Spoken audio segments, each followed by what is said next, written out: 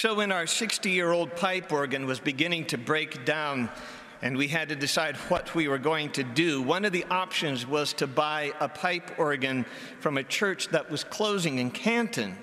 And as our organ was being rebuilt and restored, we could greatly expand her and her abilities and charm by adding the two pipe organs together. Now, if you don't know, pipe organs run in fashions, not unlike architecture or cars. And they're obviously made by different manufacturers. So no random two pipe organs can just be shoved together because, for example, the sound of the pipes are going to vary vastly. They're just too different. But this organ in Canton was a perfect match, like a doctor once with a blood donor, right? And it was relatively close by, so we were going to save tons of money on shipping. The only downside of it was they wanted far more money for it than we were willing to pay. So we left them shaking their collective heads with our bid, and then we left the country. This is when the choir went to Italy on tour. And early one morning, while we were near the Vatican, I walked to St. Peter Basilica, and there were very few people there that early in the morning, and I walked over to the shrine of St. Sebastian.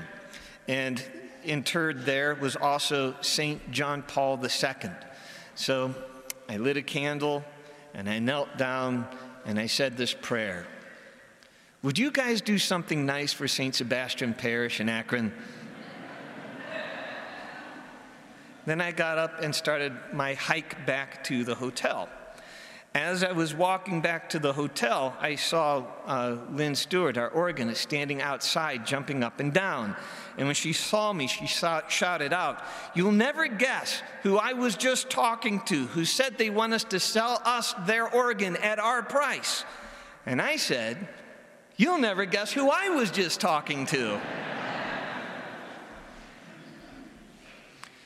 I didn't know St. Sebastian all that well before I came to this parish, other than that he was the guy that was shot with arrows. But since getting to know him better, I have found him to be a powerful intercessor. When we were going about the process of trying to open up the very first expansion of the Julie Billiard School here at St. Sebastian, we ran into all kinds of problems, and they weren't just difficulties. These were constant and significant project-killing roadblocks. And we would come to the end of the meeting thinking once again, well, this is it. We gave it the old college try. St. Sebastian and St. Julie, if you want this school, you're going to have to do something about it because we are out of tricks. And the next day, I'm not kidding, every time, the next day, the problem would have just dissolved like tissue on rough water.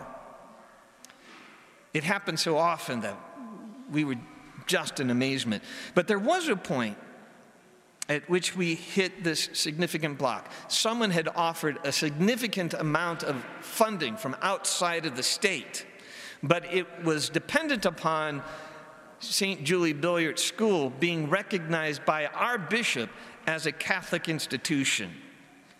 And it's public knowledge now, so I can tell you, but this is when Bishop Lennon was declining, and he was going down deep into Alzheimer's, and nothing in the diocese was getting done. And the deadline was quickly coming upon us, and we did everything we could think of to try to get the paperwork signed. And he was failing pretty deeply at this point. And there's a limited amount of things that someone else can do until Rome has appointed someone to take your bishop's place. And so he was in the process of stepping down. Bishop Danny Thomas had not yet been appointed to fill in while we were waiting our new bishop, and the deadline for the funding was like a day away. So we prayed that last day without much hope. St. Sebastian, St. Julie, if you want this school, you're going to have to do something.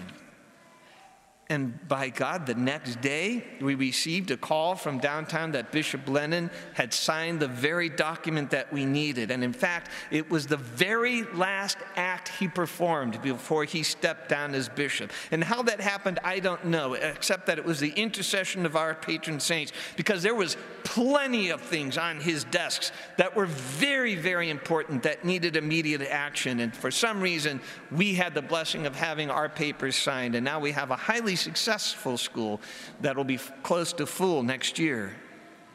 So do I believe that St. Sebastian is a powerful intercessor? You bet I do. But here is the interesting question. We have a God who is perfectly one and integrated, yet his intellect is so broad and so vast that it takes the level of 3 persons who can actually communicate with each other. That is so huge, we don't even know how to talk about it well. Does an intellect that huge really need human beings to be intercessors for him? Of course not. No. He knows what we want before we even ask it. However, many of our Protestant brothers and sisters look suspiciously, because of this, at our communion of saints. And I feel for them because they're missing out on one of God's great acts of mercy. So God doesn't need anyone to run interference for him. And sure, we could just run our prayer straight up to God. But what does our loving Father achieve through this odd system? Well, one, he gives us evidence. The gift of knowing that there is indeed life after this life. That the mission of Jesus was successful and death has been defeated. And for those who follow Christ, the being he gives us does not end with the grave. Further, that there is some mysterious way in which we are all still connected because we belong to the one body of Christ. We are all integrated into that one body of Christ with Christ as the head, and that body cannot be chopped in half, even by death. Also, it tells us there are better ways of living than others. That these men and women, these saints, got something right, and that we should look to them to see what they had, what they did, and try to incorporate that into our life. Because, after all, being a saint is one of only 2 options. There is no in-between. There are saints, maybe those who have to stop at purgatory first and then on their way to heaven, and then there is the trip down the mine shaft. That's it. So this whole communion of saints has nothing to do with God employing others to help him with his job. It is what we need. Even secular people know that this is absolutely true, vital.